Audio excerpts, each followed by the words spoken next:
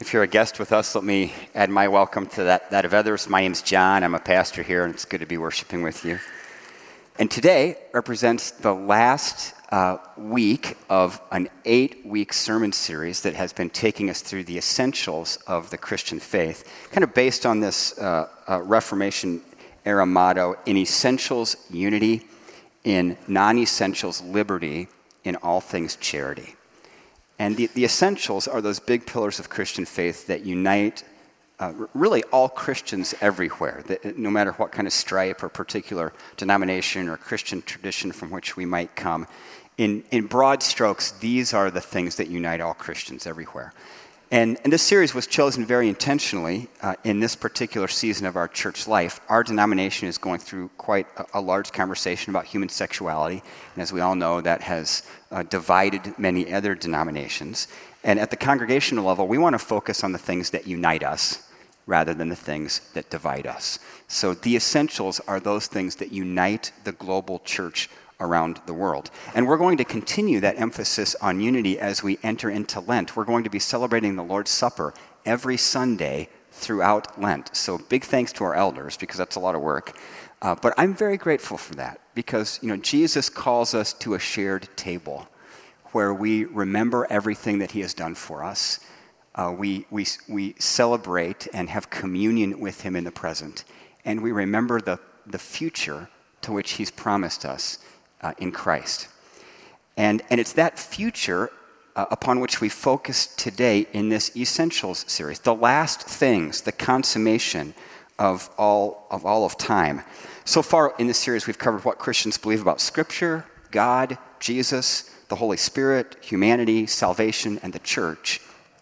And today, it's what Christians believe about the last things.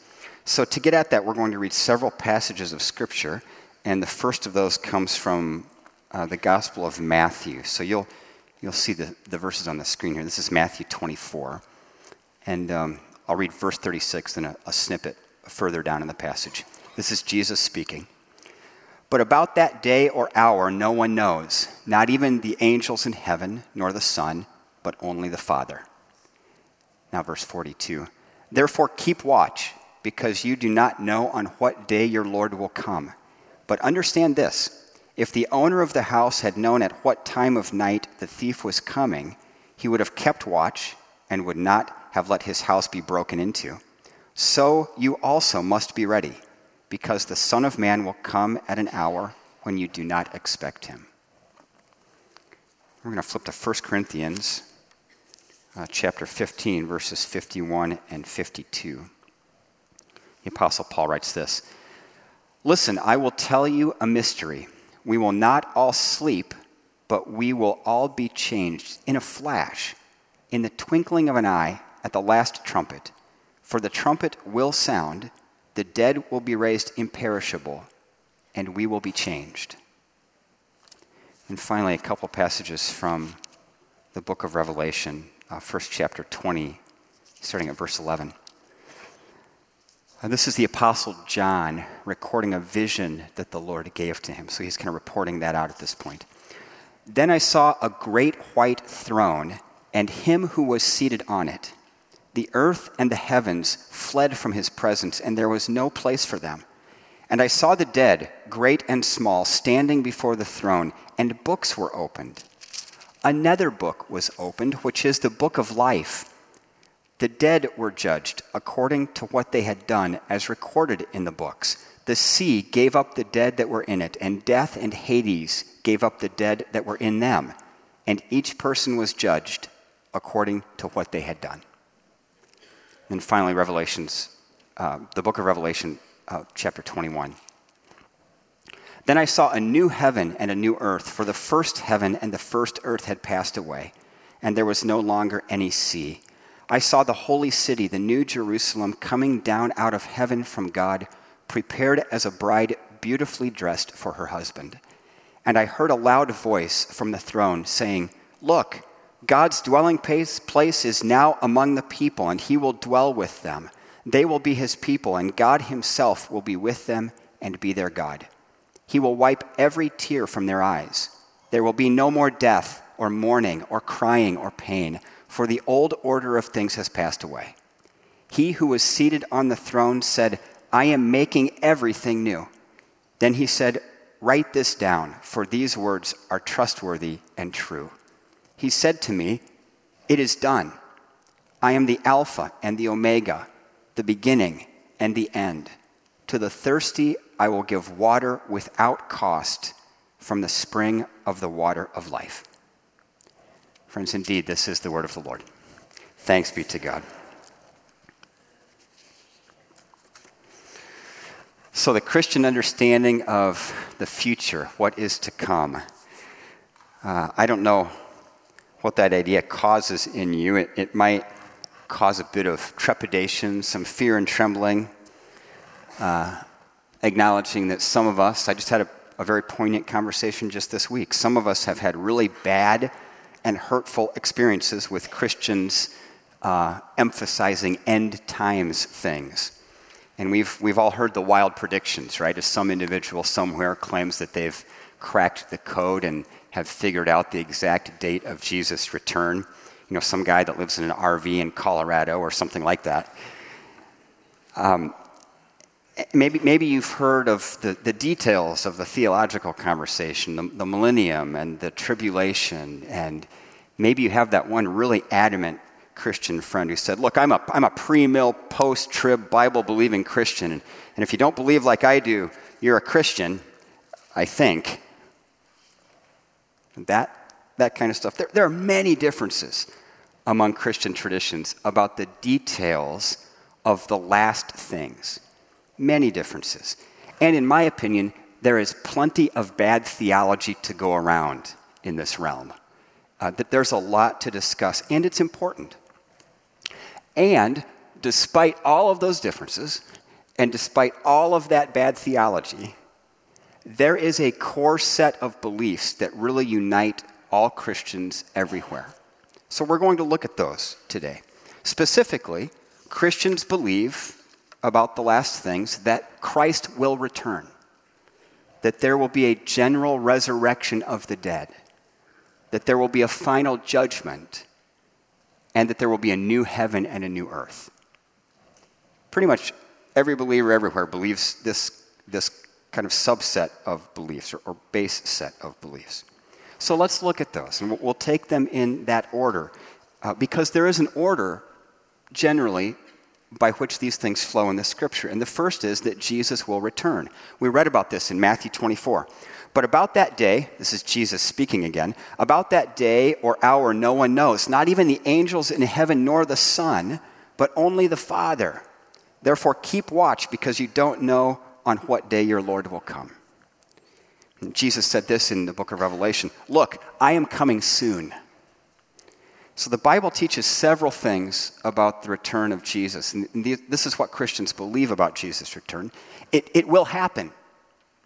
It's not an idea just floating around out there that's interesting to kick around in a Sunday school class every once in a while.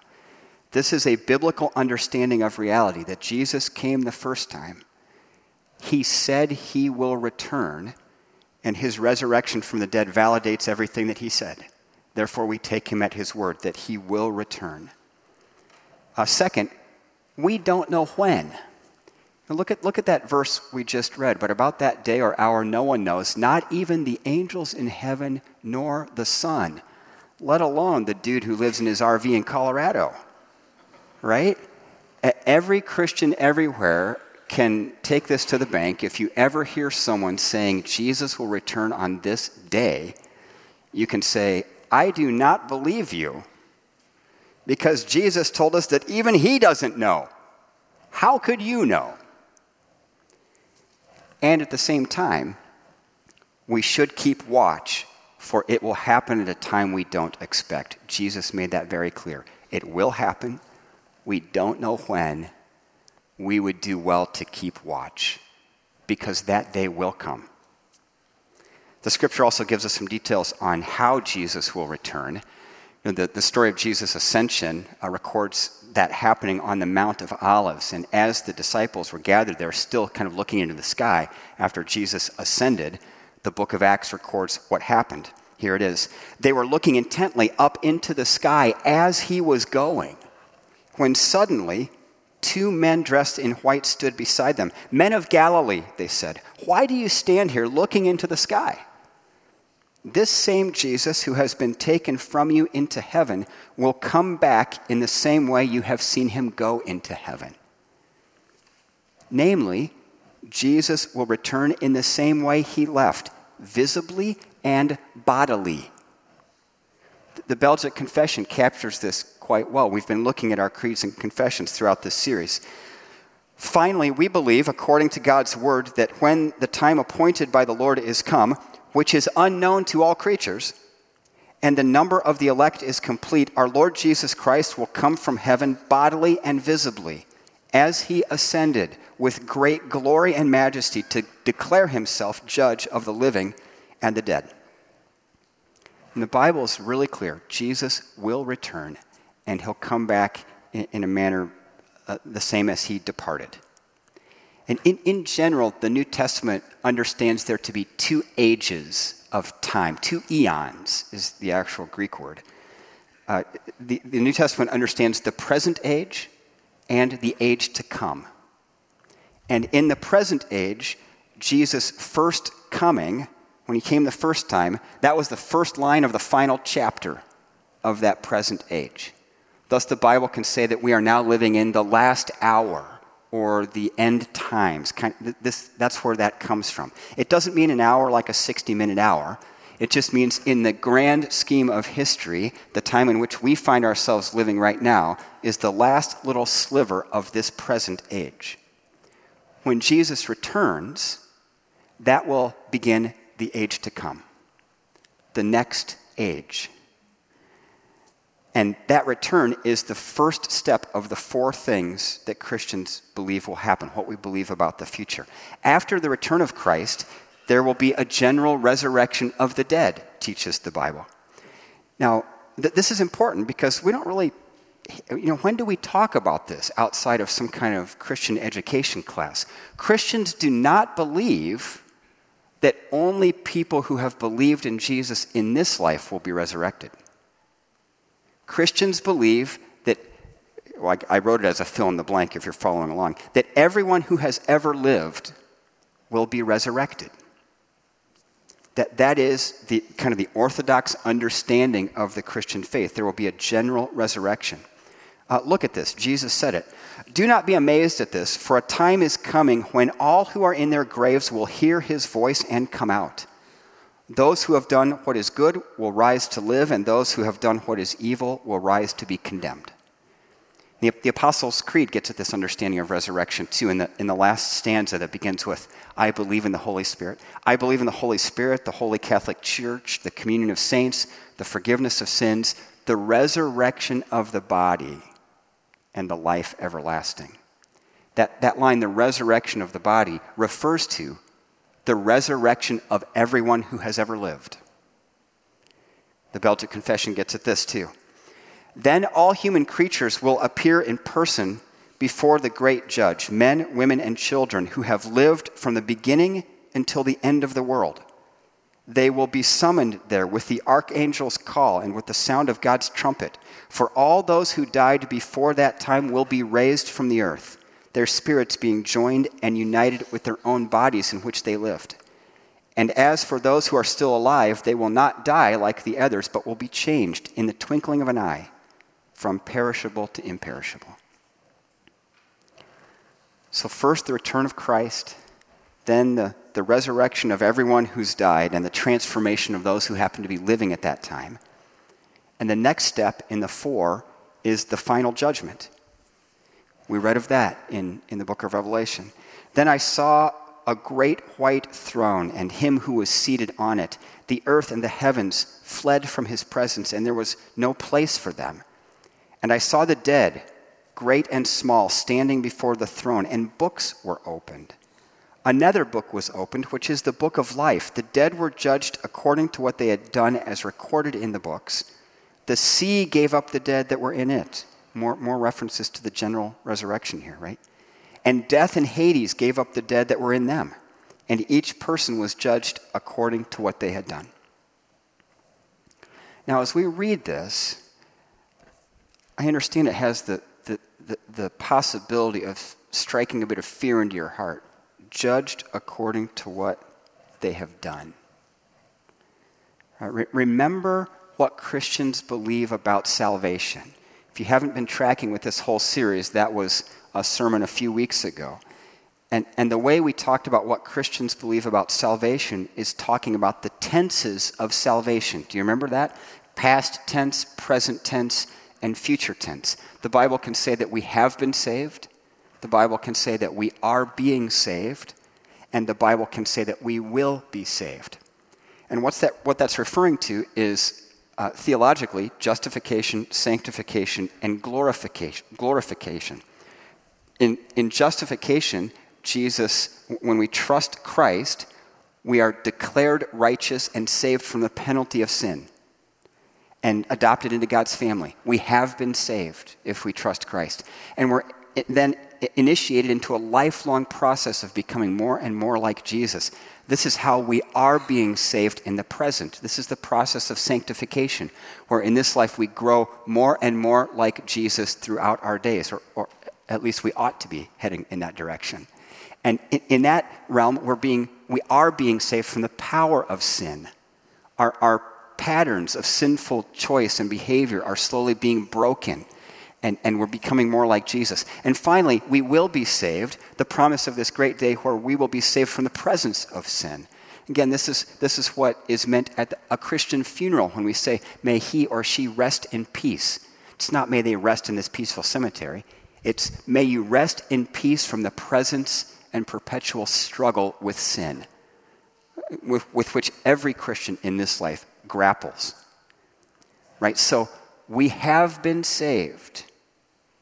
So if we trust Jesus, we have been saved from the penalty of sin. Remember the illustration we used for that, kind of like the great heavenly personnel file. The idea of what Jesus actually did on the cross for us is that he did not just erase our negative debt. He contributed to our account all of his perfect righteousness. That's the banking illustration. The personnel file goes like this.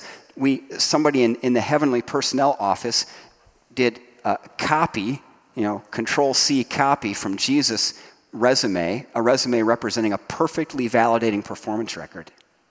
And then came over to our resume with all of our terrible performance and sinful activity and hit Control-V paste and put the perfectly validating performance record of Jesus onto our resume. I take that to mean the books that were being opened in this passage of Revelation. That's what's recorded in these books. So when you hear each person was judged according to what they had done, you ought never revert to an idea of salvation based on your own works. That's not the gospel. What ought to be triggered in our heart is a tremendous thankfulness that in that book that will be opened one day is John Sherrill, but what's on the resume in the personal file is the perfectly validating performance record of Jesus. As if Jesus had lived my life perfectly for me. That's the content upon which I will be judged. Is that not amazing? I mean, this is incredible, incredible news. Because what Jesus did has been applied to us because God declared it to be so when we trusted Christ. That's what it means to have been saved. And it's for that reason that Christians can say that they look forward to the day of judgment, because we're able to focus on that which was already highlighted in our service earlier. This is the day that all things will be made new, that all of creation will be restored. It's no longer a day of fear and trembling for us because Jesus has declared us to be righteous. Now, does that get us off the hook? Like it doesn't matter what we do in this life? Of course not. But that's a different sermon, and Paul addresses that. We have not been saved to do wrong. We've been saved for a life of set-apartness, holiness, as a witness to the world. Right? But again, that's a different thing. So the return of Christ, the general resurrection, the last judgment. Let me read the Belgic Confession on the last judgment too. It's with this theological understanding the Belgic Confession writes this: "Therefore, with good reason, the thought of this judgment is horrible and dreadful to wicked and evil people, but is very pleasant and a great comfort to the righteous and elect, since their total redemption will then be accomplished." We have been saved, we are being saved. This is the will be saved part. Their total redemption will be accomplished at that point. I mean, this idea of final judgment is not an outlying kind of thing. The Apostle Paul used it in his great conclusion of the gospel presentation he made to all the smart people who lived in Athens and got together on the Areopagus, the philosophers of the day. Remember this from Acts 17? He stepped into that and shared the gospel in such a culturally, contextually sensitive way. It's an example to all of us. And he concludes his presentation with this: "Therefore, since we are God's offspring, we should not think that the divine being is like gold or silver or stone, an image made by human design and skill. In the past, God overlooked such ignorance, but now he commands all people everywhere to repent." Remember, repent means to change your thinking, not just change your behavior, to change your thinking. "For he has set a day when he will judge the world with justice by the man he has appointed. He has given proof to this to everyone by raising him from the dead." Clearly referring to Jesus and his resurrection. So, what do Christians believe about the future? Christ will return, the dead will be raised, the final judgment will occur, then the promised fulfillment, a new heaven and a new earth. Hear the vision again. "Then I saw a new heaven and a new earth, for the first heaven and the first earth had passed away, and there was no longer any sea. I saw the holy city, the new Jerusalem, coming down out of heaven from God, prepared as a bride beautifully dressed for her husband. And I heard a loud voice from the throne saying, 'Look, God's dwelling place is now among the people, and he will dwell with them. They will be his people, and God himself will be with them and be their God. He will wipe every tear from their eyes. There will be no more death, or mourning, or crying, or pain. For the old order of things has passed away.' He who was seated on the throne said, 'I am making everything new.' Then he said, 'Write this down, for these words are trustworthy and true.'" Jesus told us these words are trustworthy and true. He said to me, "It is done. I am the Alpha and the Omega, the beginning and the end." Hallelujah. Great promise, new heaven and a new earth, the renewal of the whole world. Like much in this series, there's a lot more to talk about here. From my seat, the best theological understandings of this is not that God's going to snap his fingers and completely do away with the old and bring something completely new. The biblical imagery is of renewal of this earth. He will make what is now new, not completely destroy what is now and create something brand new. But I don't want that to be a distraction. There's just good conversation around that. But the big point is that Jesus is making everything new. The world, you and me included. I mean, that's enough to noodle on for the rest of your life, right? What's that going to look like? So those are the four big things. And I want to hit one final thing as we as Christians talk about the last things. And I think we need to address some very real spiritual issues that arise from the approach that some Christians take to last time's thing. Namely, the often cited Left Behind series, right? And the trajectory of that kind of theological idea. If you're not familiar with that series, it kind of focuses on the Christian idea of a rapture, and that a time comes and suddenly a bunch of people disappear from the world because the rapture has happened and some are left. and they're left to kind of work it out. And the general sense of this is, from my seat at least, is kind of a spirit of fear, that we should be afraid of these last things. And like we better toe the line and do the right things, because I don't want to be left behind. Right? There's a spiritual reality there I think we need to discuss. It's largely based on the book of Revelation. I understand that kind of spirit, that feeling that sometimes emerges from those ideas as being the polar opposite of that which was intended by the book of Revelation. Because the book of Revelation was written to Christians suffering extreme persecution.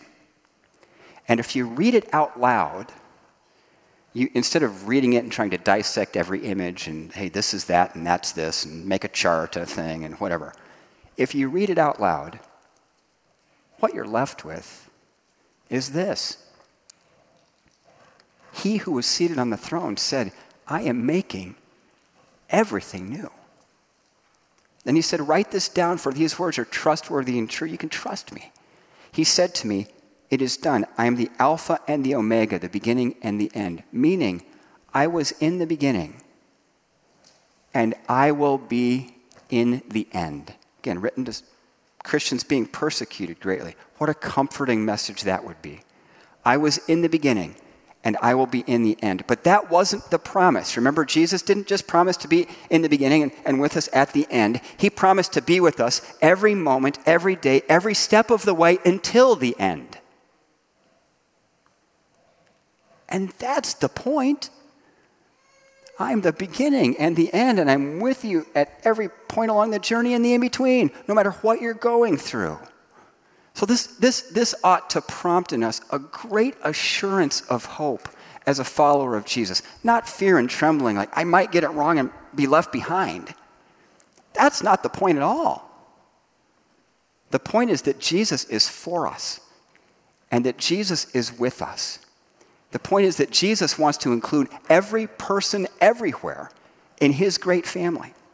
And like the Apostle Paul said to those philosophers gathered in Athens, it's God's will that all people everywhere repent, change their thinking about what's going on in this world in their lives for real, and turn to him.